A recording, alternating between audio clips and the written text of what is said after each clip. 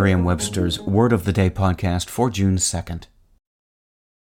Hi there, it's Julia Louis-Dreyfus. You may know me from my podcast called Wiser Than Me, where I talk to older women and get their wisdom from the front lines of life. I was amazed by how many people told me our show made them look forward to getting older, which is why I'm here to talk about Season 2 of the show. Sally Field, Billie Jean King, Beverly Johnson, Ina Garten, Bonnie Raitt, just to name a few. All hail old women. Wiser Than Me Season 2 is out now from Lemonada Media. Today's word is meld, spelled M-E-L-D. Meld is a verb that means to blend or mix together.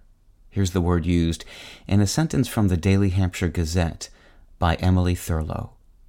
The community art event, which came at the tail end of National Poetry Month, melded games and art together to present poetry as an inclusive and demographically accessible expressive art, according to the event's organizer, Rachel Cyrene Blackman.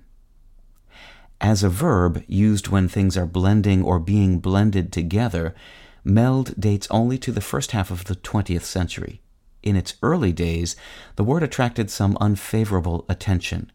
Those who didn't like it tended to perceive it as a misuse of an older meld, meaning to declare or announce a card or cards for a score in a card game, such as pinochle or gin rummy. But the more recent meld, a blend of melt and weld, was an entirely new coinage suggesting a smooth and thorough blending of two or more things into a single homogeneous whole. The word is no longer controversial. With your Word of the Day, I'm Peter Sokolowski.